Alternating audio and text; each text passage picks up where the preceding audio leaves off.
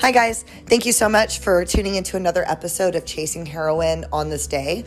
Before we get into today's episode, which I know you guys are going to love, I want to apologize to everybody. I know we missed a week last week of releasing an episode. We release episodes every other Thursday, and I feel so bad. But so I'm just going to be totally honest with you guys. You know, I reference it on the show a little bit. I run my fitness studio, and at the moment, we're still under some fairly restrictive legislation in the state of California, and it's been a year of this legislation, and it's just been really challenging. We've been pivoting and adapting and going outside and going inside, and it just feels like pushing like a giant stack of weight uphill for like over a year. And Skylar and I haven't taken any time off, and it's just been tough. And last week I kind of hit a wall with all of it, and I didn't have the mental capacity or the emotional capacity to sit down and edit an episode, frankly. So took a week off, and we're back this week though, and we'll be back on track. I just kind of needed a mental health break. So I know you guys are going to love today's episode. Today we interview Azrael Ford. He was recently released from the California prison system. He did 22 years. Well, he's actually done more than that if you total it up, but the last term was 22 years. And he is sharing his story very bravely and openly, and is completely honest and forthright about institutional life, but also he ultimately gained some institutional insight, and there was real evolution of his life in prison, which he shares about. And he also is sharing, he's in a work release program, and so you can hear there are actually other people like in the room with him while he's sharing. And I think it's really amazing that he was able to sit down and in that living situation still be really brave and really honest and open. So when you do hear a little bit of talking in the background, that's what that's from. He's still in a work release program. So you guys are going to love this episode. As always, please let me know what you think. Y'all's feedback is also what kind of keeps me going. This is a huge part of my recovery too. And so when I hear from you guys that you're enjoying the episodes, I can't even tell you what that does for just my mood and my state of mind. And when you guys post about it on social media, it helps the show. It makes Kim and I both so proud. So share on social media. Let me know what you think. Of course, I know we always ask you guys to write a review. I would love for you to write a review. We haven't had one in a while, and reviews move us up in the iTunes algorithm. So thank you guys so much for everything. Thank you for being a part of this journey with me and with Kim, and let me know what you guys think of this episode.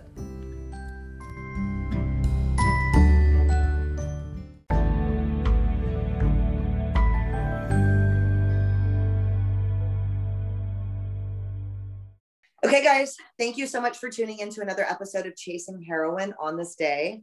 My name is Janine, and my sobriety date is January 15th, 2015.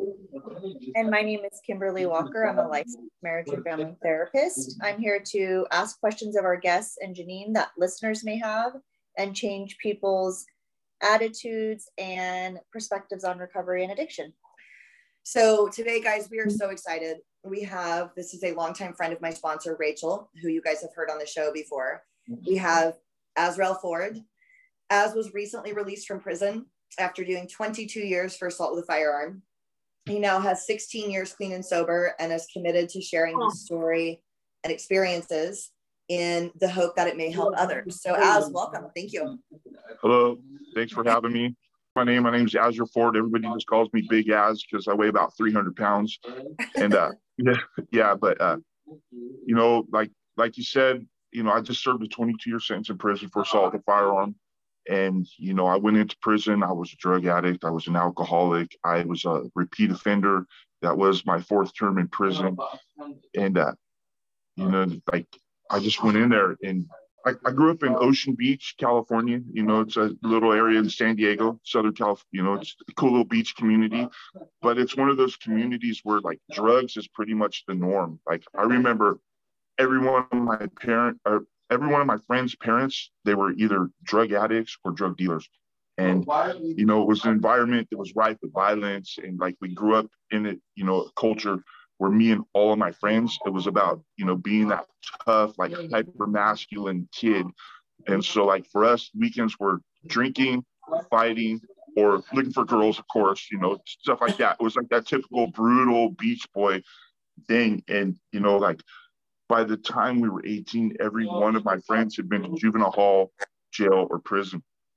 And, so that was the environment I grew up in. Like, I started doing speed at probably about 12 years old. And then at 13 years old, I started doing it with my dad, because I went to my father and told him, like, hey, you can either give me speed or I'm going to go out and get on the streets. It's your choice. What do you want to do?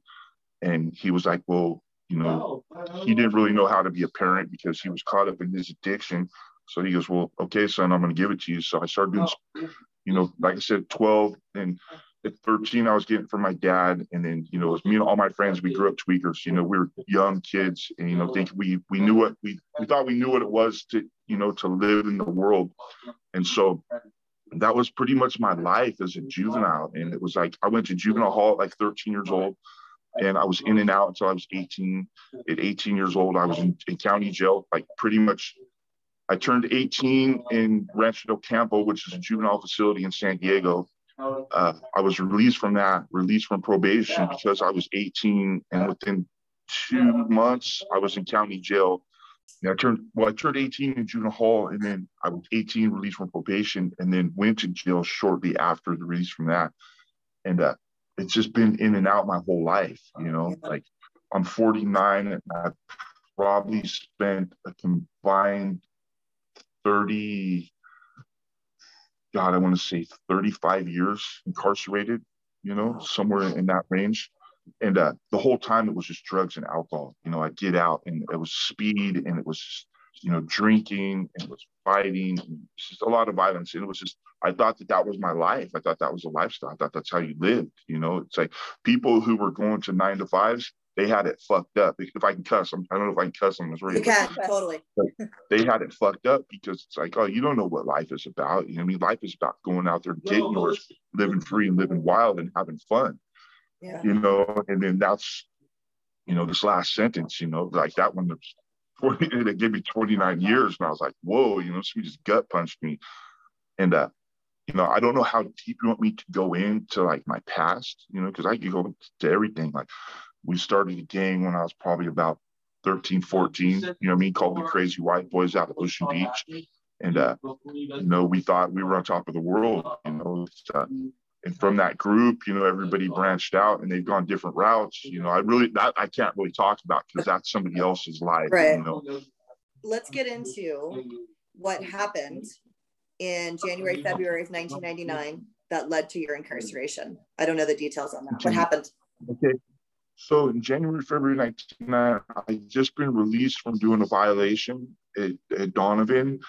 And I'd gotten out and I thought, okay, I'm going to change because every time it's like weird, it's like one of those, in my addiction, like every time I go to jail, I'm going to get out this time and it's going to be better. Totally. But I'd start to drink and I'd start to use again. It usually was never better. It actually got worse. So I got out and I'm like, okay, I'm going to go to this underwater welding school. I'm going to do good. I'm changing my life. And I'm not doing speed anymore. I quit doing speed. But I can drink, I can drink. I drink socially. I've never been a social drinker, but I've always told myself I was a social drinker. Right. So I go to this party in Ocean Beach and we're watching football. And what had happened was some words were exchanged between me and a friend, right? Over just something that happened. I'd grabbed another friend of ours, Grant's kid. He was like my little nephew. And I'm like, what's up, little bro? And I lifted him up, but I was so drunk, I didn't realize that I was standing under a ceiling fan. So I stuck his head into the ceiling fan. Oh. And he had a helmet on, he had a little biker helmet on, and it didn't hurt him, but it scared him. And I was like, oh, I'm like, Grant, take your kid. Like, dude, I'm sorry. Well, Grant's roommate, who was another friend of mine for like 17 years, he started piping in and he was like, oh, you're fucking up, Baz. Look at you. You're always getting drunk. And I'm all, dude, shut the hell up. It was an accident. You get over it. And then so me and him started to exchange words. And I told him, look, Donnie, if you want to continue to talk to me like this, I'll come back tomorrow. Because where I grew up, this is how we always dealt with our issues. We'll go to the park and we'll fight it out. We're not going to, like normal people just be like, oh, we won't be friends or we'll shake hands. Ours, we'll go to the park and we'll box and whoever wins, and they're the right person.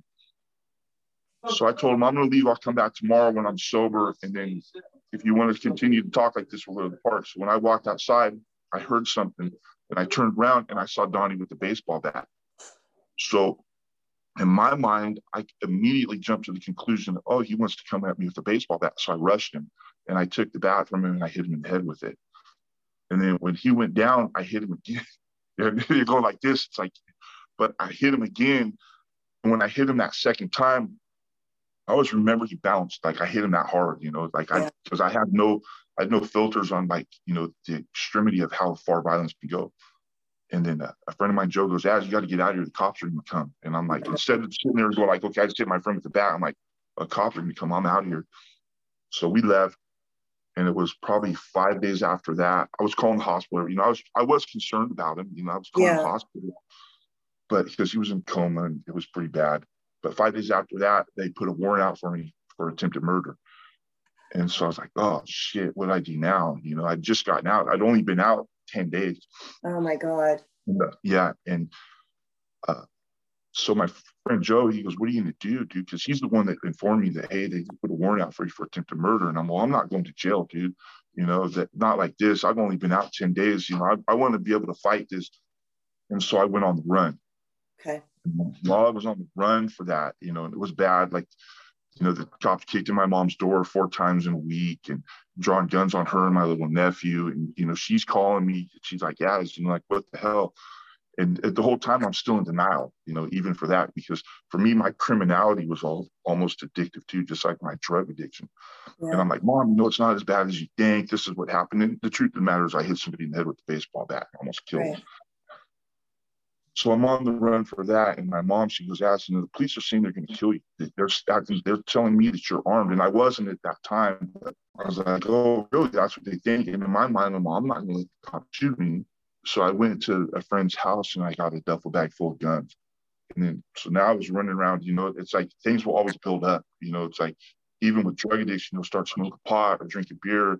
And the next thing, you try doing a line at a party. And the next thing, that doesn't work. So you try smoking it. Next thing, smoking doesn't work. So you try shooting it. And it just escalates. Well, it's the same thing with criminality. So now I'm on the run and I have a duffel bag full of firearms. And I'm like, I need money. And so I start, like, I've never, it's the justification process. I was like, oh, I'm better than this guy because I don't rob stores. I'll just kick in the door of a drug dealer and take his money. It's still robbery. Right. But so that's what I was doing. And in the interim, the girl that I ended up marrying briefly, like, I was at her house and a friend of hers was there. And so he had helped because I didn't know anything about computers then. Computers were pretty new. Not new, but, the internet. And I was like, hey, can you help me look up this warrant?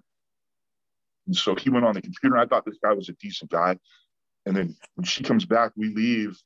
And I told the guy, hey, I'll get you some beer and some steaks. I'm going to throw you a barbecue for helping me out. And she flipped out on me on the freeway. She goes, why did you give that guy drugs? Or, why did you offer that guy beer in the house? And I'm like, because he's your friend.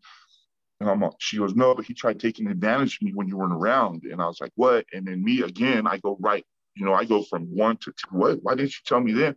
I would have kicked that dude's ass and thrown him out of the house. And she was like, no, I took care of it. I'm like, no, I'm a man. That's what I do. I'll take care of it when we get back. So we got back, he wasn't there. And to make that long story a little bit shorter, she had 2 kids that were like her little brothers. They were neighbors that she used to babysit, and they would come hang out at the house. And so I wake up in the morning, and I'd kind of taken an interest in the 12-year-old. I was trying to help him out because he was like wanted to be in a gang. And I'm like, dude, look, even though I was in trouble, I've always tried to help people out. Yeah. We always do, But I was like, kid, there's a better life than thinking that you're in a gang, a street gang. So I wake up in the morning, I'm so short, and I see the kid bumping into walls, and I told Elena, I go, what's up with the kid? She goes, well, that asshole gave him LSD last time. Well, what kind of people you hang out with? This is a 12-year-old kid. And, I know from experience because I was doing drugs at 12. And I never gave drugs to a kid. That ain't cool. So she's like, and so I'm like, you need to take me to this guy's house. And she's like, no, I'm not going to do that. And I'm like, well, then me and you're pretty much done. If you're not going to take me over there, I don't want to hang out with people that hang out with people like that. So the whole time I'm drinking, and I'm drinking all day. And so now it's about 3 o'clock in the afternoon, and I'm like, I got to go. I got to go. And the whole time, I think I'm on the run. And so I'm like, laying low key, and I'm getting rides here, rides there. I mean, it was bad. I'm wearing wigs, and it's terrible. It's not a fun life. And you were in San Diego still at this point? In San Diego. This was in East San Diego, yeah. Okay. And so as we're driving over to my friend's house, she stopped at a house, and I was like, "Who's here?" And she goes, "This is where that guy lives." So I'm like, "Oh, this is where he lives. Oh, thank you for bringing me here." And so she goes, "Well, I'm going to go talk to him." I'm like, "Oh, you're going to go talk to him?" Well, I think I'm going to talk to him. And I followed her into the house.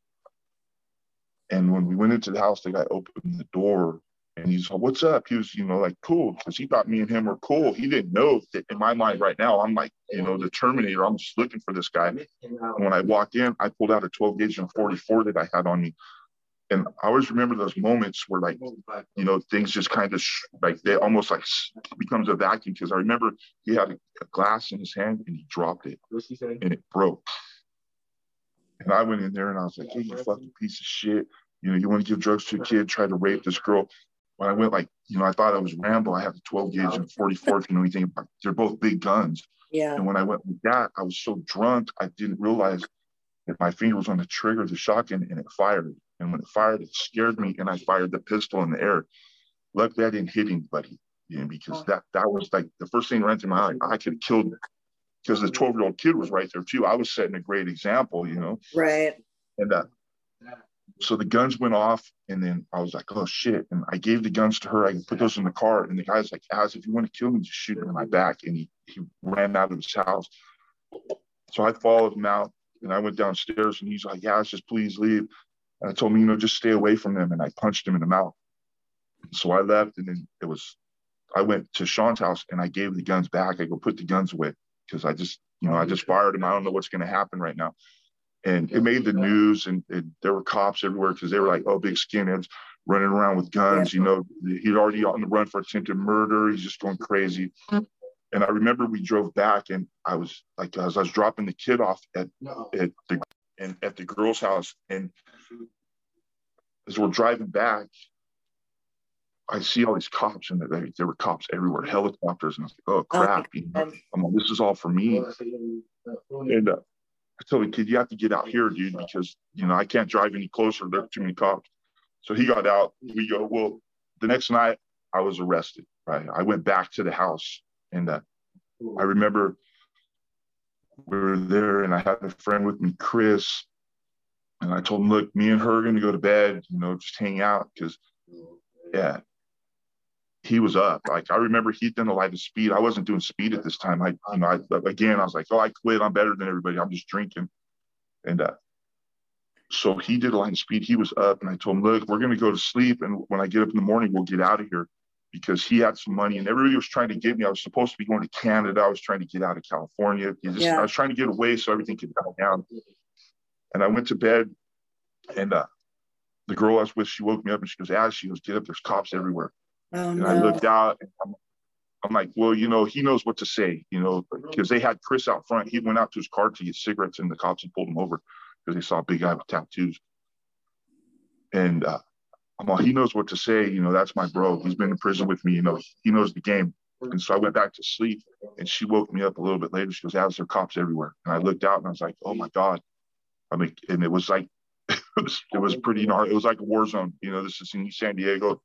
It's the only time in my life I've ever seen them actually land the helicopter and have it was like landed in the field. Oh my God. So I was sitting there, and she's like, "What do we do?" And I'm like, I'm all, "Just pretend like we're not here." I'm like, maybe they'll go away, because there's nothing else I can do at this point. And I'd given the guns back. I only have one gun on me. And I'm like, "Okay, maybe they'll just go away, pretend like we're not home." And they're banging on the door, and this is going on for hours. And they called on the phone, and they were going, I don't really want to say the girl's name, but they're all, right. "D, if you can give us a sign that you're okay, let us know." And that's like, it kind of hit me. I'm like, "Who do they think I am?" I don't hit her. And I'm like, "Really?" And so she's like, "What are we going to do?" And I'm like, and they're not going away. And finally she got up, and she went and answered the door. And she's like, "What do you want?" "I'm sleeping. I work late night." And they're like, "We want to come in and search your house." And she's like, "Absolutely not, without a warrant." Well, I don't know what happened, because I was hiding. And I remember, it's kind of my joke. Like, I was in the closet. So the cops come through, and I always remember that, like, they come through and they did a search, and I remember the cop's gun hitting me in my head. Oh my God. Because I was in the closet and they poked me in the head, and I was like, and they left, and I thought, oh my God, you know, I'm good. I'm really good at being a criminal, like getting away with this. But I didn't realize that they do a secondary search, and they came back and they found me.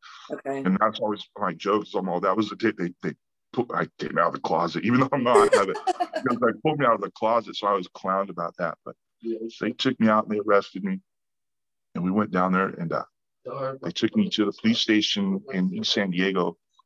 And that was another part too, because I remember I had friends that had been looking out for me, and one of them lived right across the canyon from us. And as they brought us out, I was watching them converge on his house, and I was like, oh man, because they knew he had been hiding me out. He's actually doing a life sentence right now too, but behind something else. Okay. And, I just remember watching that, and I was like, fuck, you know, like, really, that's the kind of stuff I bring down on my friends, you know? Yeah. So they took me to jail, and like, I remember the cop came in, and they had me and the dude Chris. We were in a tank together, and he was a police officer from the beach. He was the guy investigating the baseball bat case. Okay. And he came in, he goes, "As you want to talk to me?" And I'm, "Well, absolutely not, without a lawyer." And he goes, "Well, I'm going to give you 50 years to life." And I flipped out because I still, you know, I thought I was a tough guy. I told him, "Fuck you can't give me shit. I got to go to court." You know, my friends looking at me like, "Dude, how can you be so just like calm?" And I'm like, "Screw this." And so I go to county jail. And the first court hearing, they dropped the attempted murder and they changed the charge to aggravated mayhem, which is still a life top case. Wow. And I started with 3 cases, and an attorney came to visit me, and he goes, "Look, guys," he was a public defender, and he goes, "I'll tell you what we're going to do, Az." And I'd never met this guy. "Okay, what are we going to do, sir?" And he goes, "We're going to go in and ask the DA to drop this charge and give you a sentence of 25 to life." And I go, "Really? Oh, that's what we're going to do, huh?" I go, "Well, I'm going to tell you what we're going to do, sir." And he's like, "What?" I go, "I'm going to push this button. I'm going to tell the deputy to come get you out of this room, because if you're in here in 5 minutes, I'm going to kick your fucking ass." And he was like, "What?" I'm not going to sign the deal for 25 years to life, you know, with the life. Yeah. And he was like, "I'm trying to help you out. I'm going to get out of here." So we went and I got an attorney, you know, and I wasn't, you know, I'm not a rich guy, you know, but I got an attorney, and he did a really good job. So I go to court. I'm in the county jail. I'm fighting my case. And they ended up breaking my case into 8 counts. And so I was looking at like 176 years to life when I went to trial. I went to trial, and my attorney's like, "Yeah, if they find you guilty of anything, they can give you 25 life. I just have to let you know that." And the whole time, like, this is to backtrack a little bit. This is my introduction to heroin, actually. Right. I was in the county jail, and at this time, the girl that I'd married, I'm getting ready, like, we're not getting along because I'm getting ready to go away for a long time. And I'm telling her, "Get away from," and, you know, she's pretending like she wants to be this loyal girl. And yeah, because but I'm looking all this time, and it's all this. And somebody goes, "Hey, Az, do you want to try this heroin?" And I'm like, where I grew up, people didn't do heroin. You know what I mean? Okay. It was like, as a kid, if you did heroin in OB, you got ran out. You know, it's not like that anymore, but back in the day, that's how it was. So I'm like, "No, I don't really do it." And he goes, "Dude, just try it." So I did it, and I snorted some. And I remember it made me feel like just sicker than I've ever been. I was laying on my bed. I was spinning. I'm like, "This shit's crap. Who would want to do this stuff? You know, it's miserable." And so I didn't do it again, you know, in the county jail. And so now I go to court and all of that, and they come at me, and my attorney's like, "Look, you know, any case that if they find you guilty of any count, you can get 25 to life." And I'm like, "Yeah, but, you know, I got to fight this." And they ended up coming at me with one more deal right before trial. They said 28 years. We'll give you 28 years without the life case. And I just couldn't do it, because in my mind, I was like, I didn't do anything wrong, because in the culture that I'd grown up in, what I did was right. And I told Jerry, I'm like, "I can't do it, dude. I can't. There's no way in hell I can sign a piece of paper for 28 years of my life." And he goes, "I get it," you know, and he goes like, "Let's do it." I go, "Let's go to trial." So we go to trial, and I just remember they paint a really good picture. Yeah. You know, and because the DA gets to go twice, and, you know, anything that they missed on the first round, they make sure that they get it on the second round. And so, I was this monster and I was this evil person. And I'm like, really, that's what they think of me? And I thought I was doing a civic duty and looking out for this kid. And, so I went and they found me guilty of assault of firearm, negligent discharge of a firearm, felon in possession of a handgun, felon in possession of a shotgun. And I was acquitted on the count of aggravated mayhem. And the jury hung on the other 3 counts for the baseball bat case, because each case had 4 counts. The baseball bat case was 4 count, and the guns were 4 count. And so I was like, oh, what does that mean? And my attorney's like, we'll have to see, as like, we don't know yet. We'll wait till sentencing. And for some reason, they, the probation department, because when you go to trial, they have to do a probation report, even though I was on parole. And the probation department recommended 29 years without a life stop. And I was like, oh, that's kind of cool. There's no life in it. I didn't have to go to court. I had a set date. And so I go and they sentenced me. And, it was just one of those things, because that was the last time I cried. You know what I mean? I remember I came back from court, and I called my sister. And I remember I was just like, at that time, I didn't cry. I was just strong face, just stoic, just do the whole thing. And I called her. And I was just like, I'm sorry, I'm not going to be there to be an uncle for my nephew. And I broke down for like 2 minutes. And then I hung the phone. I got to go. I hung the phone up.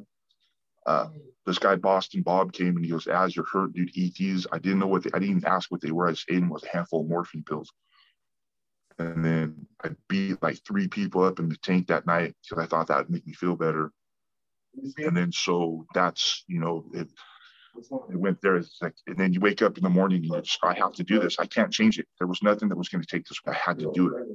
And so I, like, it's regardless of what anybody thinks, people like, oh, we feel better. Like, hey, I don't give a fuck. You know what I mean? I don't care how anybody feels. I have to do this. I have to wake up every morning in here for the next 20 something years and make sure that my needs are taken care of. So I do that. I get to state prison, and I ended up at Calipatria. Right. And I was there about a month, and I moved in with this LWOP. That means life without the possibility of parole. Guy Snap, really good guy. And so I'd been his cellie for about a month after that first month there. And he goes, hey, bro, you want to do some heroin? And I'm like, I don't really do heroin, dude. And he goes, all right. And I'm like, but fuck it, I'll do it. I mean, I got all this time to do. And what it really caught me with it in the back of my head, I remember when I did it, even though I felt sick, that I didn't care about nothing. You know what I mean? That, like, on the heroin, everything was numb. I didn't care that I was looking all this time. I didn't care I was about to divorce this girl. Yeah. I was just like, damn, I was just sitting there numb, painless, not just physical pain, but mental pain too, and spiritual pain was gone. So I go, yeah, let's do it. So I started snorting, the smallest piece of heroin ever. And I would get really high off of it. Like, not realizing that, that's why I call it the devil's drug, because it starts small. A month later, it's double what you started with. A month after that, it's double that. And then, so I started doing that, and I'd always justify it. Well, I don't slam it, so I'm better than everybody because I just snorted. Yeah. And so we do that, and pretty soon, there's the whole part of the whole prison world where that came into play, because then pretty soon my cellie he hooks up with somebody in there, and, now we have more than enough, like an abundance of heroin in there. And that's when I get like bamboozled into the whole prison politic thing, and I was nowhere big, but they come to me and they were like, "As, do you want to, we want you to participate. We want you to run this building." And I'm like, all right, cool. And this was just the regular guys on the yard, just the guys that you always hear about in the movies. Those guys weren't there, Yeah. But I was like, yeah, I'll do it. And then it was within a month that somebody goes, well, hey, the guy that has the yard, we're going to get rid of him. We want you to run it. And I was like, well, I'm kind of a kid. I don't really think that I have the experience to do it. Well, we want you to do it. And I'm like, well, okay, if you want me to do it, I'm going to do it, but I'm going to do it my way. And, that just, I'd actually do a little play on TV, one of those San Quentin things about that, called The Rise of the Phoenix. But so I started getting into the prison politics and stuff like that. There's, more violence. Violence perpetuates violence. And you think that that's what while this is going on, my heroin addiction is getting bigger and bigger. Oh my and God. Now I ended up moving out from the guy Snap, because I go, if I'm going to run the yard, I don't want the heat to come back to you because I know what you have going on. And so I moved out and I moved in with this other skinhead, with another skinhead. And then, so we were getting high together and he was slamming and I would snort it. And I remember one day, like, we do the same amount, but he's high and I'm just sitting there because now, I'm like in full blown, I'm a junkie. I'm like, it's be normal. But I was like, how are you high? And I'm not. Somehow you burnt me, even though I know that we did the same amount, the same stuff. You burnt me. And he's like, yeah. He goes, the reason is your tolerance is so high. The only way you're going to feel it is if you shoot it. I'm like, well, I'm not doing this stuff just to do it. Let's, come on, break out that needle. And so I started slamming heroin. And that went on for about 1.5 years. Oh my God. I was doing about a street gram of heroin a day in prison, which is a lot. And, you know what I mean? So I did that. And then, like, one day my points dropped. And so I was going from level 4 to level 3. And I was like, oh, okay. And in my mind, I was like, yeah, I'm not going to be doing heroin every day. Now I'm not going to get it every day. It's not going to come to me for free. So I transferred, I went to Ironwood.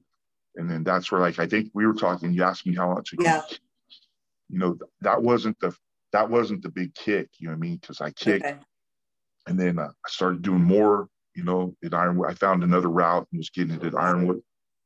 And, so we were doing the heroin there and drinking a lot and fighting. And then me and a friend, we wanted to get back to Donovan because it was home. It was San Diego. You want visits. Everybody in prison wants visits. And we were like 3 hours away. So we came up with this plan, like, okay, we're going to go tell the doctors, and it didn't work. They sent him to Donovan and they sent me to a prison in San Luis Obispo. And when I got there, there was like an unwritten prison rule that for a white guy, I couldn't be there. So when I got there, I jumped on somebody right when I got there. And I attacked somebody and put him in the hospital. And then I went to the hole. And luckily, there was a lady back there, a counselor who really liked me, and she was like, Az, what's the problem? And I was like, I just want to be home. So she sent me to Donovan. Oh. And the whole time, this time I'm still in my prison addiction. And so I get to Donovan and I was there. And I remember the first day at Donovan, we get there. And am I going too far in the story? No, you're fine. You're fine. I am curious though. I do have one question. Were there days when you couldn't get heroin though, and you were sick? There had to have been. Did you have it every day? No. There were days. Yeah, there were days you go through. Like usually it would hit. Like Saturday was a good day. Sunday was a good day. Yeah. Monday was a cool day. Tuesday it was starting to get a little bit slimmer. Wednesday it was gone. Thursday and Friday would suck. Yeah. And then there were sometimes the lockdowns and like with the, just the pains, and I'd call it the shaky leg syndrome, where the legs are just in your up walk, pacing back and forth. And there, what I'd do is I'd make wine or something to help ease the pain. So I'd be drinking the whole time. Yeah. And I was drinking in there the whole time too, making wine and fighting. And there are a million stories I could tell you about the exploits of prison, but I don't want to glorify prison because it's right. But so, yeah, there were times where you'd be sick for a couple of days and be like, oh, I'll never go through this again. This is fucking miserable. But then somebody would be like, bam, hey, we just got, there's a new batch. Well, shoot me some, let's get high, let's party. Yeah. And a lot of it was just like. How did you end up in San Quentin? How did you get there? Hey, that was, what had happened was I went, because there's still like, so I went from Ironwood to Donovan, or from Ironwood to CMC to Donovan. CMC is where I jumped on the guy, went to Donovan. Donovan sent me to Folsom. I was there 5 weeks, right? And, because there's all the addiction in there. Like my first day at Donovan, somebody goes, here, and gave me a bunch. So I'm shooting heroin. And then like I was there a week and I hit a bunch of drugs. So I had a bunch of drugs. Yeah. But they didn't want me there. So like 5 weeks later, I was on a bus and sent up north. And then I went from Folsom to High Desert. That's where I got clean, was at High Desert. That was before this. And because I went from High Desert to Solano State Prison, from Solano State Prison to CMC again, and back in the hole, right? Because there were a bunch of hole trips in between this. From there to Chuckawalla, and then from Chuckawalla, I went to San Quentin. Okay. And by that time, I'd already been clean for 8 years or so. Oh, I mean, how did yeah, you, I'd already how did stopped. you, so you got clean, did you say high desert? High desert, yes. Was that a conscious thing, or you didn't have access to it for so long that you're like, F it, I'll just get clean? Like, No, how did that happen? no, I was still getting it there, right? I was getting it there, and it wasn't as much as before, right? Because it was like the prison is so far away, and it was a conscious thing. And that's like I tell the story about on a thing called Life Law, where I caught my reflection in the mirror, and it was just like I looked at myself, and like I could just see like the change. And I'd been told that from family. I'd sent some pictures home, and they're like, "As they're like, you look dead. You look like you have no soul." And I'm like, people know what you're talking about. But then I saw my reflection. And in the reflection, I actually stopped. And, that's like my story. That's how my sobriety began. Because I was like, dude, look at yourself. You're 15 hours from home in prison. You know what I mean? So you don't see any family. You're doing heroin. You're just like in this miserable state, dude. Mm-hmm. And I was like, who do you want to be? And I had that conversation with myself in the mirror, and not to be offensive to women, but I was like, I'm like, dude, don't be a bitch, dude. You know what I mean? Yeah. And that was I was like, yeah, I'm like, when I set my mind on something, I'm usually pretty good at it. And I was like, dude, you don't want to be a heroin addict, dude. Where you come from, you're not a heroin addict. And I was just like, fuck. And I told my cellular, like, dude, I'm done. And he goes, no, you're not. I go, I'm done, dude. And I go here and I gave him all my tobacco. I'm all, dude. And he's like, you'll want some later. And I'm like, no, dude. And so I lived, like I like to test myself, which is kind of dangerous for a lot of addicts, but I would live with the guys I partied with. I'd be like, dude, I'm not going to do it, dude. I don't want to do it. So from that day forward, you never used again? Never. Wow. Never. Wow. Okay. And then, but at that time, I didn't start doing any 12 steps, and it was a little bit later where I realized where that stuff helped me.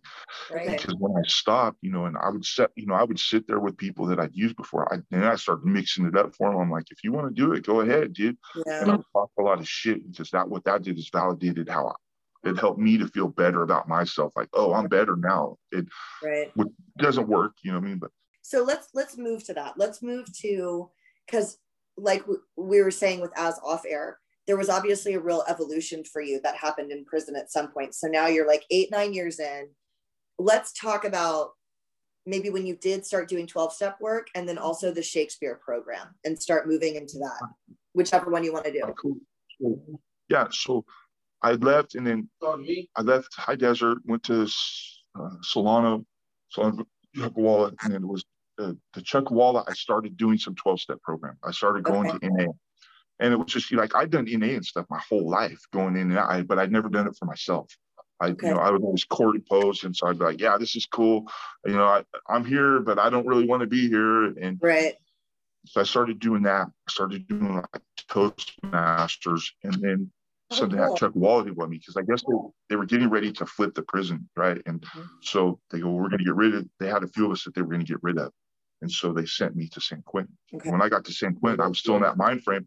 I still, had this like mentality of like, I'm this honorable guy. Because when I first got there, I was going to jump on somebody when I got there. I don't want to be here. You know what I mean? This ain't my type of spot. Oh, so that's a way to leave.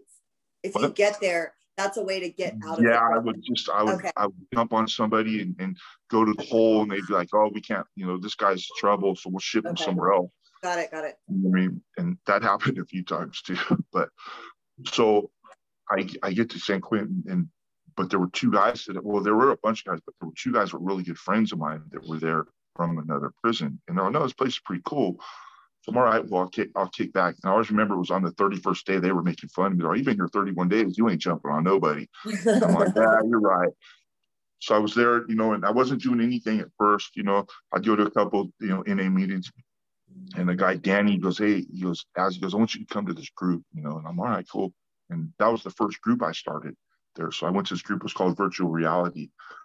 And I went in there, and it was like people were sharing, and like I shared, like my point of view, which is probably a little bit more extreme than other people's, just with dealing with stuff.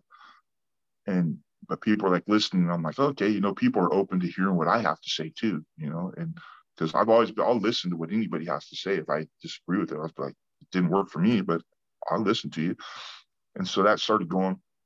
And so I started going to little groups here and there. Well, I'd heard, I'm going to get into the Shakespeare now, because that's, so I'd always heard, I heard about the Shakespeare group there.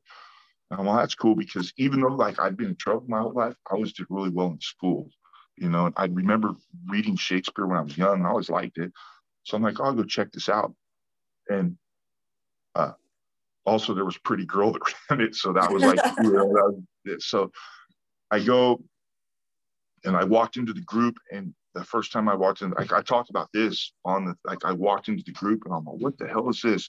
Because they were dancing around and they were making like this rhythm, and people were coming in and they were rapping, and they were, I'm like, oh, this isn't for me. And I was like, yeah, I'm out. And people were like, hey, what's up? They noticed me. And I was like, oh, if I turn and walk away, they're going to think I'm afraid. Right. And that's, you know, it's that, you know, pride. I'm like, so I have to stay now just so they know I'm not afraid of this, even though inside my knees were shaking. And I'm like, I was going to say, but run. you were afraid. Yeah, I was freaking terrified.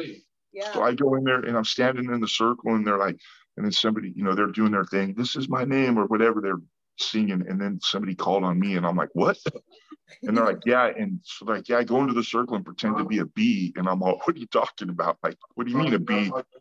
And the thing is too, like, I'm terrified, but I'll always jump in head first just to be like, to get over the fear. So I go, screw it. And so I started, and I was running around like I was a bee. Also, for you guys can't see him. Az is huge, so for him to be pretending to be a bee is insane. So I did it, and like people were laughing, and you know, at first you're like, whoa, but then they're not laughing at me, they're laughing because of me. And so like it was like I was giving them this gift, right? But they were also giving me a gift. So I did it, and they're like, dude, come back. And I'm like, right. So I was, because it's a drama therapy group. It wasn't just strictly Shakespeare. You know, it was, you go in there and you act out, you know, like life situations, and you do stuff. And the two ladies that started it, you know, I just want to give a shout out to them. Yeah. That's Leslie Curriel and Soraya Keating. Okay. Badass women, you know, top-notch women, just hats off to them. But so they're like, come back. So I started going back. And at the time they were getting ready to do the life and death of Julius Caesar. And so I was in there, and, you know, like they tripped out because it's like, yeah, I talk with slang, and, you know, I cuss and everything, but I can also like step back a notch and talk really proper. And so I would read, and I'd like, I explain like, hey, I understand what they're saying in the Shakespeare. I really, you know, I like this stuff. And people are like, oh, dude, you know, like, you've never done this before? I'm like, nope, never done it before. You know, didn't do it in school. I was too cool to go to the dance in school.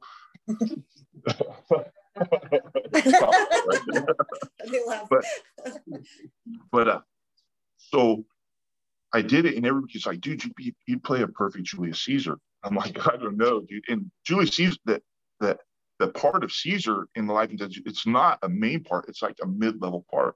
Okay. But I was like, that's still too much for me. And they're like, no, dude, you can do it. And I'm like, I don't know, man. And they go, no, you do it because you fit the role. You look like you would be a Caesar. And I'm like, all right, cool. So I did it, and it was great. We were doing it, but the highlight of it was there was a guy, Maverick, and Maverick's this, you know, he's a skinny black guy, skinny, right? I'm a big white guy. Yeah. And Maverick goes, as he was playing Mark Antony, you know, Mark Antony.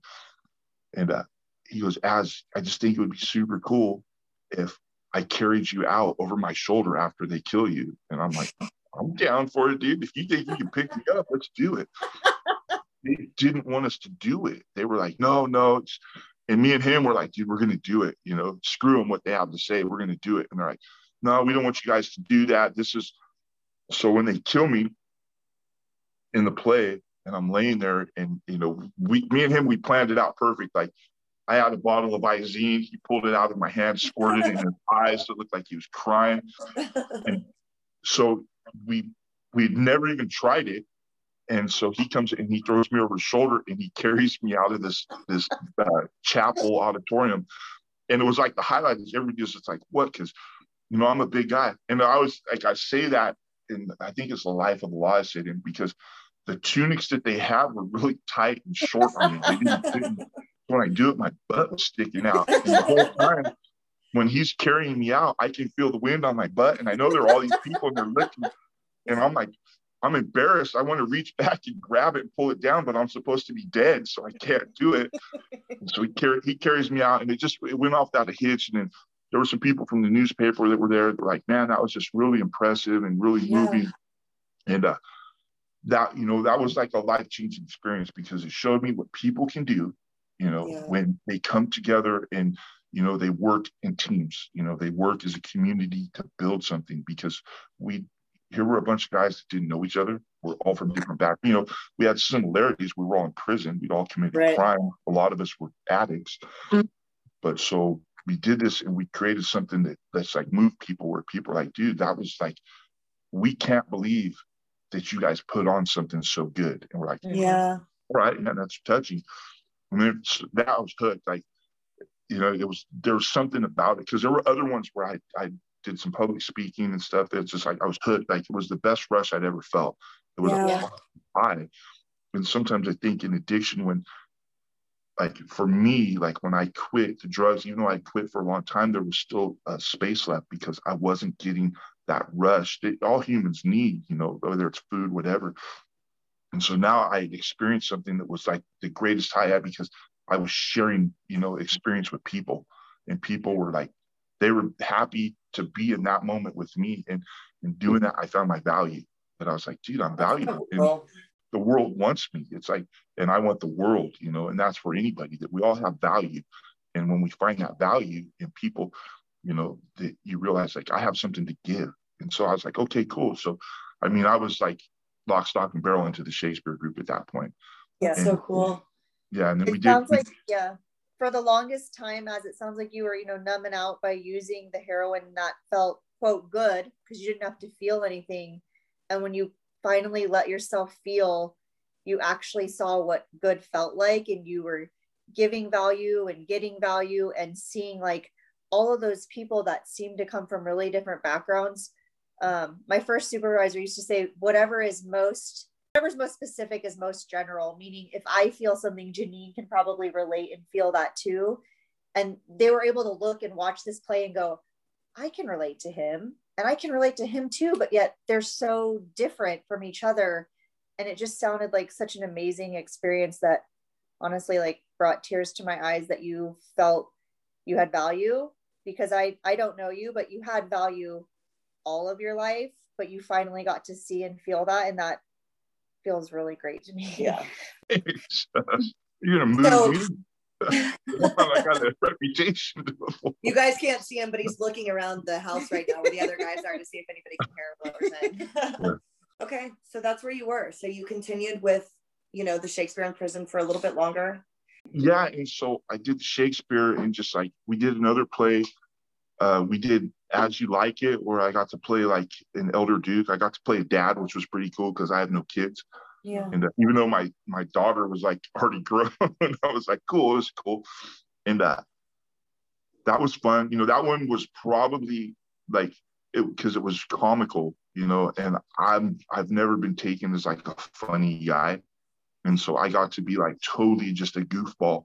Yeah. And there was part, because I don't do drugs, but it was when we did As You Like It, I had caught the flu. And so I was sick, and I'm like, the show must go on. So I had popped some cold medication, right?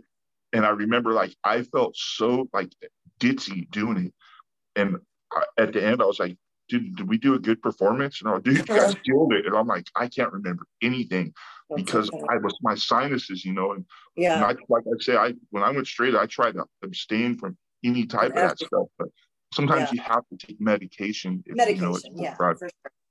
And but so I did that, and then, the Shakespeare, what it did too is it that group, it allowed us, because they have another part of it called parallel plays, where you take the themes that you learned in the Shakespeare plays and you put them into your own life experience. And that's where I did the one. It's called the Rise and Fall of the Phoenix, and that's pretty much my story about how I went to prison, and the heroin, and just like, and violence, and just how it affects a person inside. But, so that was the Shakespeare. And, if I can, I would like to give another shout out to another group at San Quentin that helped me along that path. And that's called The Last Mile. because the Last Mile, which is an entrepreneurship group, that they came in and that's the group I told you, they helped us learn some about technology. Yeah. And they really like allowed us to, dive into ourselves and find what we're passionate about and turn that passion and learn how that you can give that passion to the world. And so the Last Mile, like if people are listening to it, look them up. Them and the Marin Shakespeare Company, both great groups that they don't only do work inside of prison, but they've also brought it out here for the reentry aspect. That's so cool. The Last Mile. And, and that was it. It's like, I didn't stop getting in trouble because even though like I was doing the groups, like it's just sometimes your reputation follows you, because at San Quentin, I was thrown in the hole at the end, right in the middle of doing parallel plays. And so I went to the hole for a year and was transferred out, and and that's another thing. I have friends that were in the SHU for 30 something years locked in a box. Oh my God. And it just sucks because a lot of people, like a lot of your listeners probably don't, because they may know people in prison, but a lot of people think that they're absolute monsters in prison. And there are some people like, I know a guy that he was in the SHU for 30 years, and he's one of the most like humble people you've ever met, a yoga teacher, a Buddhist. And you're like, dude, like, how did you do it? And he's just like, we do it because there's power in the mind and the heart. And when you learn, to hold on to those, they can give you strength in times of need. But so I left San Quentin, and they put me in the hole, and I was fighting it. And then I went to Centinela. My points went back up. I went to Centinela. And then what happened is I ended up going from Centinela back down to points to another place. They were flipping that place. They were making it like where protective custody inmates were coming. So they sent a bunch of us out. I went back to Solano, and they had the Marin Shakespeare Company there. So I got to reconnect with them there. Oh, good. And it was good seeing them. And so I started doing it there, and we were getting ready to do, God, dude, what is it? Henry? It was, oh God, I have to think it, but it was a big play. And that was, I was going to take on my biggest role. I was going to play Falstaff, which would have been pretty cool. And again, this time I was actually getting to play a fat, drunk, obnoxious, and so I went over the top, and it was going to be really cool. COVID hit, and we all know what that turned the world into. Yeah. And so during COVID, oh my God, what was that like in prison? Did you guys start hearing about COVID? Did you know what was going on? Was there like fear in there? Like what was happening? No, some people, yeah, because like the prison I was at, COVID didn't really affect us for a long time. Okay. It did for like the visit, everything shut down. So nobody was getting the help that they needed. There were no self-help groups. Nobody was families. Like even though I was in the dorms at the last, couple of years of my prison sentence, there was still, you weren't getting that social activity, because when you're in a dorm, it's like you're living with 200 roommates, and it's not social interaction, because you see these people every day. Right. And so shut down, I couldn't see people that I knew in other buildings. And it was just like, people were like, what's going on? Like COVID, because, and then you hear about this prison had a huge epidemic and people were dying, and then people were dying here.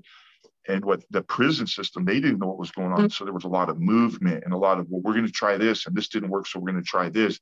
So you're in this state of like, what's the word for it? Juxtaposition, or one of the power words of like, there's, you don't know what's going on. Like, turmoil. Yeah, like turmoil. Yeah, turmoil. Yeah, perfect word for it. And so that was going on. And then like me, I got this program because I'd done so much work. When I got to San Quentin and started actually doing the groups, I started doing them, and there was really, the only benefit was personal. But then what happened after a few years, laws started to change, and now I started to get benefits from these, like, that they gave me time off, and I was like, oh, okay, cool. At first they weren't. I just did it for myself, Right. I'm a firm believer. It doesn't really work if you don't do it for yourself. Right. And so that's the things that I'd earned off. It brought me to a point where I could come to this program now in San Diego. It's like, It's a furlough type program. Okay. Okay. So let's talk about where you are now and what you're doing. okay, what I'm doing now is like, of course, it's work. It's like reconnecting with the world, and it's getting back into the workforce. And so, I just started my first job.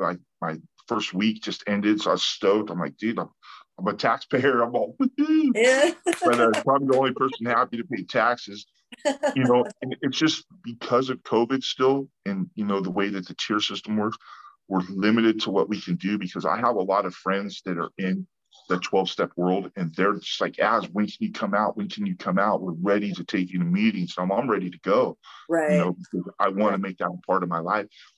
And it's taking every day slow and looking at the world and going, okay, even though there are times that we can say like, man, this world seems to really suck, but it really doesn't. There's beauty in it. Like, that when you can walk out and like right now the sun is shining. It's February, or it's the last day of February. Yeah. And you go out and it's like it's beautiful. Like, this is just, it's an awesome existence. And it goes, yeah, the world, there might be hardship, but we get through it. Yeah. And so that's what I do. Like, I did all it, because a lot of people like, ask, how can you be so happy, dude? You were gone so long. And I'm like, do you understand how just beautiful the world is? It's like, I can eat a hamburger and it's like, like I made a little video for myself, and it's all about the double cheeseburger, dude. Crap I went through, it's all about this. It's so good. And my friends are like, really? And I go, no, it's not really the burger. It's just the freedom to do that, and to just find happiness in small moments, because a lot of people think it takes wealth and it takes, status, and that might make you happy. It might for a minute, but really the happiness just comes from the little things. It's like waking up in the morning and going, all right, this hot cup of coffee, it tastes really good. It's like, and just, so that's where I'm at. I mean, it's like with sobriety, it's like, they will not allow us to go to 12-step programs here. It sucks. It's like, it makes no sense. You can go to work. Why can't I go to a meeting? Right.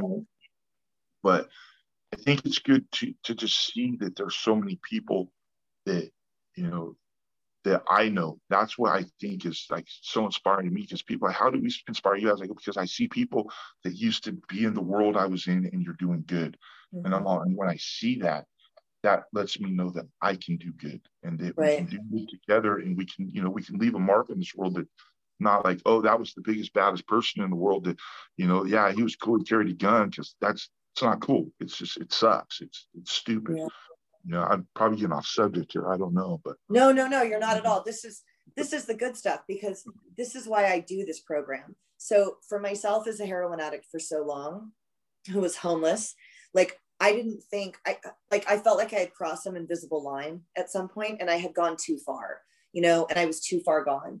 And so, and I'm assuming you felt that same way. And so what I try to do is share stories of people that felt too far gone, that obviously weren't, and not only weren't too far gone, but can come back and give to the world, and that we do have something to offer. Because I think feeling that we have something to offer is one of the ways that helps us sustain sobriety now. And so what you're describing right now is your purpose.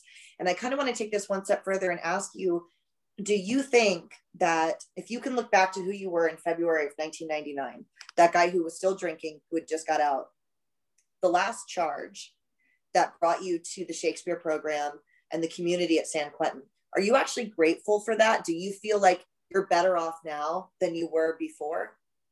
Yeah, and absolutely. In a lot of ways, yeah, because if I would have continued on the path I was going, even though I thought, oh, I got this figured out and I have a plan, that I probably would have ended up in prison doing life or on death row. Right. Because, like, I was over the top in the things that I did. Mm-hmm. And, it's like either that, or I probably would have been in just a state of depression. I would have just been miserable, because I hadn't found the happiness inside. I hadn't found my value. I thought, okay, this is just who I am. It's like where you talk about that hopeless state of like, there's no getting back. I've gone so far over the abyss because that was my life. I thought, this is the world that I'm in. It's drugs, violence, crime, and anybody who's not in this world, they have no clue, because I'm so far in this world. This is who I am. And what it is we start to wear it, or I started to wear it like this was my armor. This was who I am. And when you see this, I've gone over the deep end, and it happened in prison too. For a long time in prison, I was like, I'm never going to get out because this is who I am. I Right. thrive in here. I do good in here, and I've taken that step into this world. I can't go back to that world. Right. That Yeah, world doesn't want me. Yeah, and I think for the longest time, I mean, that's what was modeled for you. That was your norm. Do you know what I mean? How do we as children, as a 12-year-old, how do you know any different than what you've been shown your whole life? And so I think when you started to really be open to the possibility of something different and the Shakespeare playing going, you know what? F it, I'll be a bee. And it was like, I'm going to do something different than I've always done. And you started to feel like this feels weird and it's a little bit scary, but I'm going to do it. And then you saw the results and it felt like, oh, instead of literally and figuratively running from everything, you just dove in and really started to work through it. And it turned into something so beautiful. All right, thank you. What does recovery look like in prison? Because I remember when you and I spoke on the phone, you had mentioned to me that you did do step work, that you did 12 steps while you were in there. Do you have a sponsor in prison? Was it a guy on the outside? Like, are there meetings? What does that look like? Mostly in prison, the people get sponsors that are also on the yard with them. That it's somebody that's been going to 12-step programs a little bit longer will step in and be a sponsor. On lower levels, it didn't happen as much. It was usually when there were lifers involved that lifers would guys doing life in prison would step up and be a sponsor for somebody who wasn't doing life in prison. And in that case, they got to give back a little bit, knowing that they may not be going home for a really long time. So they would be the sponsor because they were doing the work to get home, because there were a lot of lifers that were in 12-step programs in there, more so than people that were doing non-life sentences. And so yeah, that's how it would really work out. It's that people would step in and almost like create like a mock real world experience to where they would go sit on the yard and they would work through the steps. Sometimes even like when I did NA and A when I was a kid on the streets, it wasn't that in depth as it is in prison, to where people would actually go sit in groups and actually do step work and go through the steps, go through step 1 through step 2, all the way to the 12th step, and then start and repeat the process again, so that they knew it, forward and backwards of what the steps were and how they could apply it to their own lives. Oh, that's really cool. So it would be people doing life, sponsoring guys not doing life. That's crazy. Yeah. Wow. And it's their way of giving back, because a lot of people in there doing life, that usually it's behind one instance, it was a moment of passion that just turned in, to a reactive moment. And, it resulted usually in somebody either dying or getting hurt really bad and somebody else having to go to prison forever. And so when they go in there, that's how they can give back and almost, kind of atone for the actions that they did in the past, is by, putting themselves full board into it, and that's not everybody did that. A lot of recovery in prison is kind of forced recovery, that they would go in, say I go in and they go, oh, you had a drug history. They'll do this. They have like this blanket form that they go down and they ask people questions like, did your parents do drugs? Or, what age were you when you first got in trouble? Did you drink? Did you smoke? Just all the basic questions that go along with that. And then they'd be, oh, you're a drug addict, so we're going to force you to go to a SAP program, which, honestly, a lot of those programs they're a joke, because you go in there and it's just sitting there and, the counselors, they took like a 6-week online course and they're like, oh, you do drugs and, let's talk about this. And they don't really go in depth. And it's kind of hard to get in depth to somebody's addiction when you're sitting in a group with 40 other guys that, but so that, I hope that answers the question. Yeah, no, that totally does. So they have meetings in there and you guys do step work. Yeah, no, that's definitely what we wanted to know. And then you don't have to answer this. I don't know if you can answer this. And if you can't, don't. How in the shit did that much dope get into prison where you could shoot up every day for 8 years? And you do not have to answer that question, and I'll cut this whole part out of the show. Okay. Well,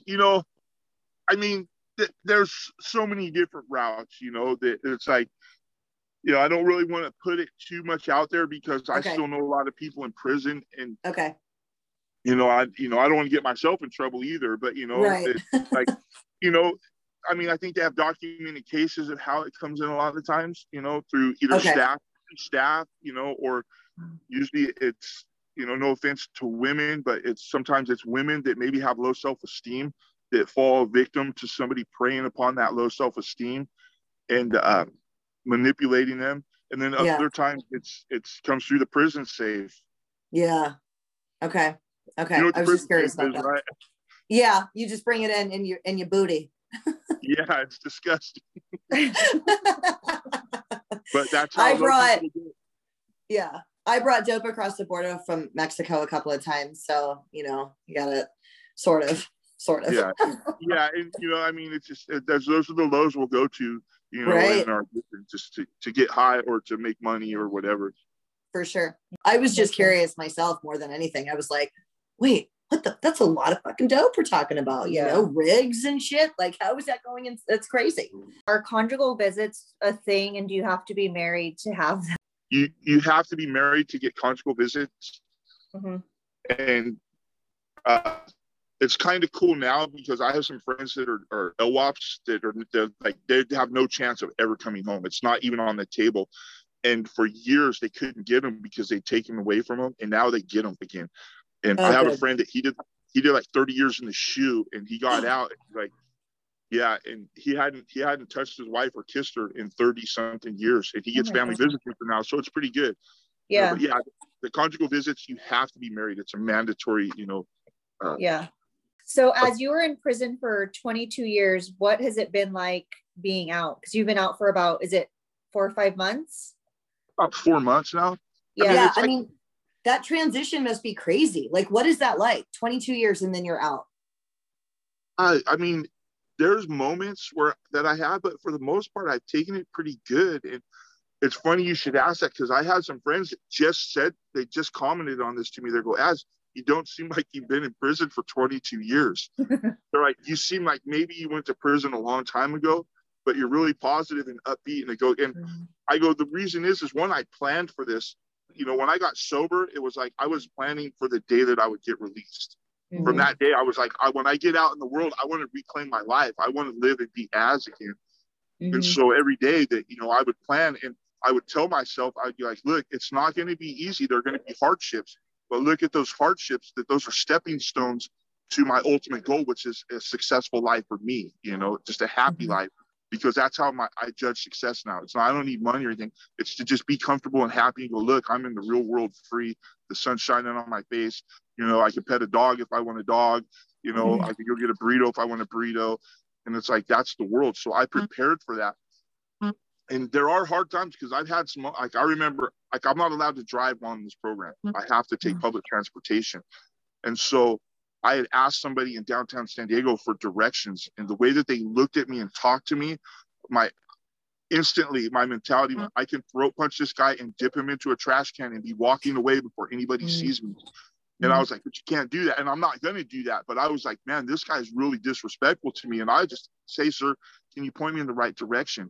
And he's like, oh, you know, who are you? And I was like, dude, like, you know, why are you talking to me like this? And I was like, in my head, I can snap and react really fast, and I can deal with this problem. But you know, I've been preparing myself for instances when, you know, that's not how I want to react. So I was just like, okay, you know, maybe this dude had a bad day, you know, or maybe he's just an asshole, you know, it doesn't matter. Right. It's really insignificant in my life. And I go, I'll find my way. Thank you. You know, thank you, sir. You know, I have this cell phone that tells me that I'm trying to figure out. But back to the original question, it's, for me, it's like the transition is, the world moves a little bit faster, but in a lot of aspects, it's still the same. Yeah. And I came out here, and it's like, I go, man, you know, it seems to me I've come out into a crazy time with COVID and, you know, the whole political crap that was going on, that a lot of people out here are having a worse time than I had in there. Right. And like, sometimes I feel like a counselor, because they're calling me and asking me, you know, almost to counsel them. And I go, like, you know, like, okay, I just did all this time. I really don't know how to counsel you, but it's going to be okay. You know, let me tell you, I've been in some pretty dark, you know, places and moments in my life. And it's just like, at the end of the day, it's going to be all right. So, you know, it's been an adventure, but, you know, it's pretty easy. It's pretty cool, really. That's awesome. What about, in particular, like technology? Because you said you had to have somebody look up your warrant because the internet was new. You go in 22 years later, there are iPhones, iPads, like we're doing this Zoom call right now. Was it weird to get adjusted to the new tech? Sometimes, yeah. Like, again, like, you know, there are a lot of phones in prison. And so I had a phone for the last probably 7 years off and on. Like maybe the last 2 years I put the phone up. I told him it wasn't worth losing the time because getting caught with a cell phone in prison, you lose 90 days of good time. Okay. And so I was like, you know, I'm kind of done with that. I don't want to lose that anymore because I'm getting ready to go home. So I learned a little bit of the ins and outs of the cell phone world, right? Okay.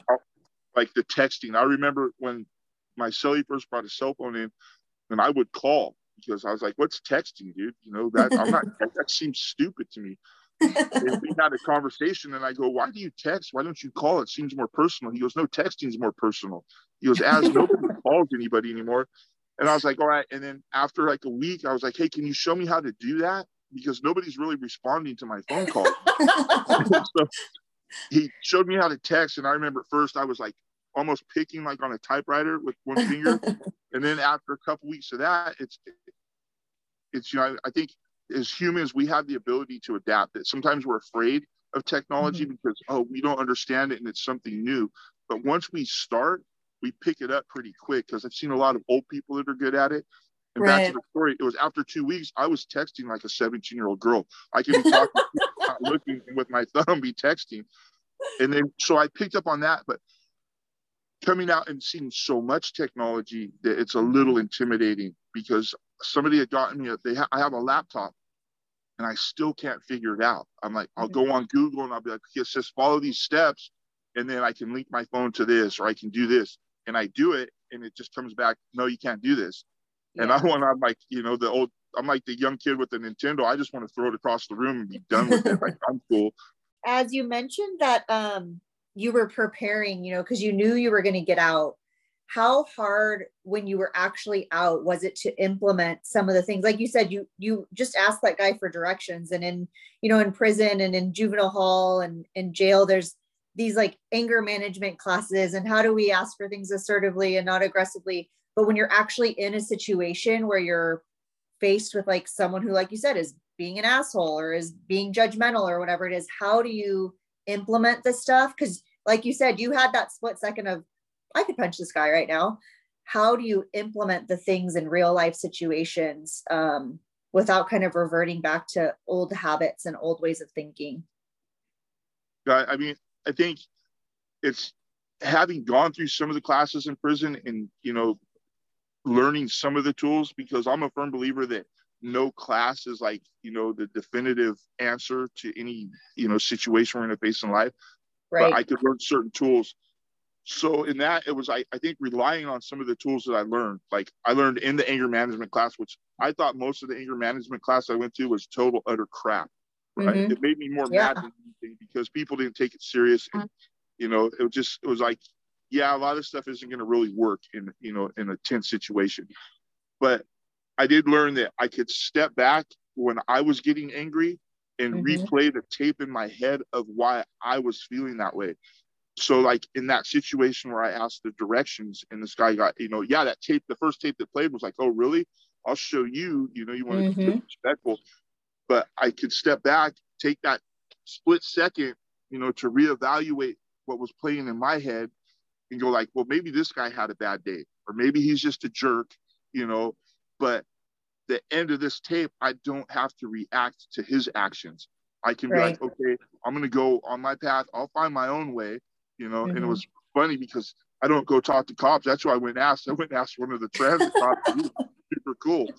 But, you know, it's learning those little tools like that. It's like those decisions, they come really fast, but at the same time, it's split seconds that I can step back and go and reevaluate and go, I don't need to react. I don't know if that's answering your question. No, it definitely does. I think that's so cool because a lot of the things, you know, like you said, the programs can be, I don't know, they're kind of, I don't even know what word I want to use, but it feels like that's not a realistic option. But that is what's so cool is in the past, you maybe thought my only option is to like show this guy that he's not going to talk to me that way. And then you thought, you know what, there's actually something else I can do. And that's so much what about programming and treatment and therapy is increasing our options. So we go, I could do that. I could punch him out, but that also isn't going to serve me in the long run. So it's cool that you're able to go, I'm just going to step back and choose something different than I would have normally chosen. And learning to weigh consequences, every action,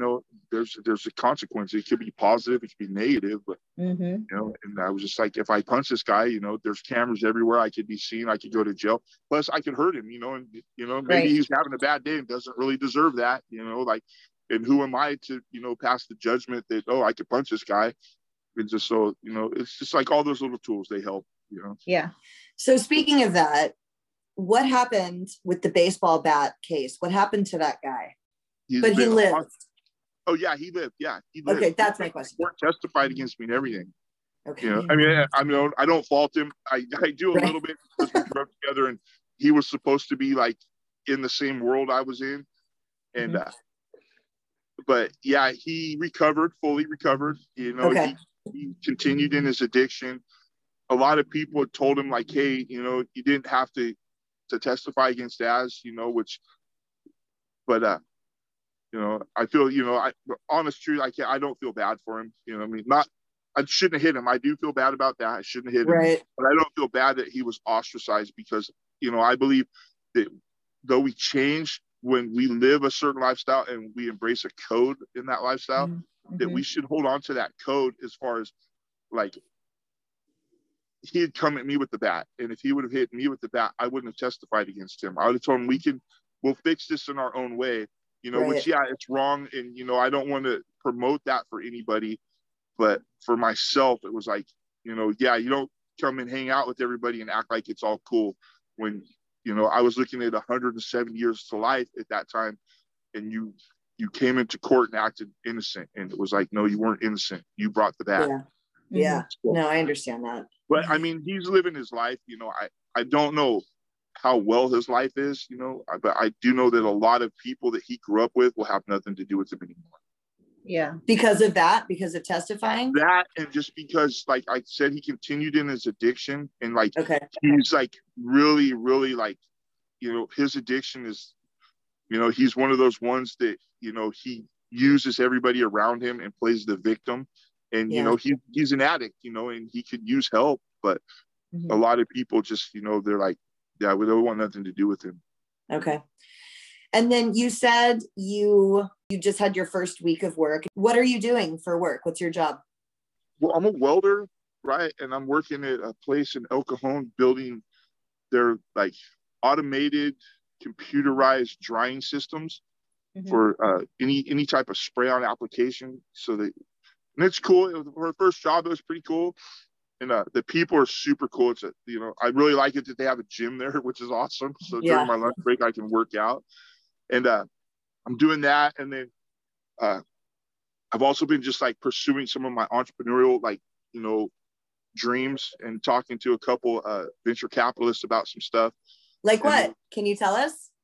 Yeah, like in prison, like I had the opportunity I talked about last time to go to a group called The Last Mile, and I'm still alumni of that, and they've been reaching out to me because they do a lot of work with getting people back into society and the reentry aspect of it. And so through that group, they taught me how to, to like create business plans, to go and ask people to invest in that. And it's kind of hard right now because I have to develop capital. But some of the ideas, like the one that I pitched him, is a thing called foils, that just sitting in the day room one day, I noticed that ceiling fans only really push air down and not really outward. The distribution of air is very minimal. And I would see these guys that were sitting at tables, and one table's cool and the other table's hot. So I go, I could fix that. And I went and I drew up this little design of something that people could buy and actually clip to the edge of a ceiling fan. So then when it turned, it was scooping air and distributing air out to the sides and making the airflow a little bit more intense. That's cool. That's awesome. I got a whole book. Don't share them all. Yeah, don't share them all. I don't want anybody stealing your ideas from the podcast. So did you learn, are there options to learn different trades and skills that are employable while you're in prison? And how does that kind of play out? Yeah, they have a lot of opportunities, but you have to really seek them out because they'll place people into the vocations that don't want to be there and they Mm-hmm. don't really get anything. But there are a lot of people that they have college. Like I got to do college, and I'm Mm-hmm. chasing that too because I'm supposed to start state in August, which is cool. And That's then amazing. San Diego State? yeah, That's Really? so cool. yeah. That's so cool. But so and Rachel helped me out with that.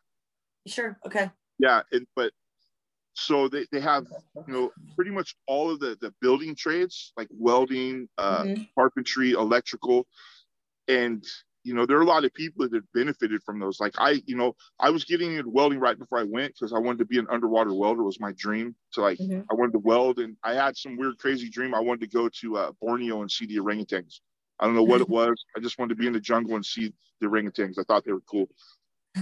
But so when I went in there, I had started welding, but then I took a welding vocational class in prison, and I turned that into, like I became a teacher's assistant, was helping to teach people welding in there, and then I started welding and building like big, large equipment for Caltrans, and so it was cool. But they have college, and then again with the technology, like I didn't really touch on that, but I got into a group called The Last Mile, and they started a vocational class in there. It's still going. It's teaching inmates how to be computer programmers.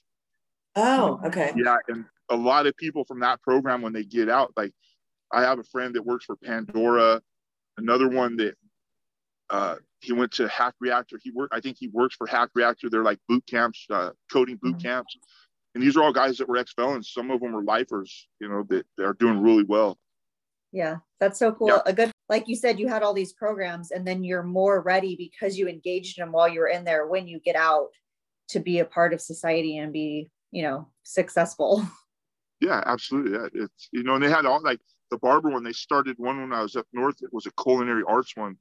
Mm-hmm. And they'd have these like just top super chefs come in and teach people to cook. And then when they graduated the class, they got like a new set of knives, an apron, a hat, and pretty much they had job placement in some of these restaurants in San Francisco that were really, really upscale and just bomb cuisine. That's awesome. That's incredible. I also wanted to ask you about, so you were talking about, you wrote something called The Rise of the Phoenix while you were in prison. Did you write that? Yeah, I wrote it. It was a play. It's called a parallel play. I could send you the link and you could watch it, but you have to like go. It's like an hour and something into the actual parallel plays. It was through because I write too. Like that was like when I was a young kid, that was my dream, was to write screenplays, not books but screenplays. And like I was really lucky. I had a teacher in school whose son wrote Fast Times at Ridgemont High, and so he took me down one day. And he pulled me out and he goes like, hey, we went out to lunch and he was just telling me about it. And I was like, oh, dude, this is just like a rad business, put stories on paper that people can actually see.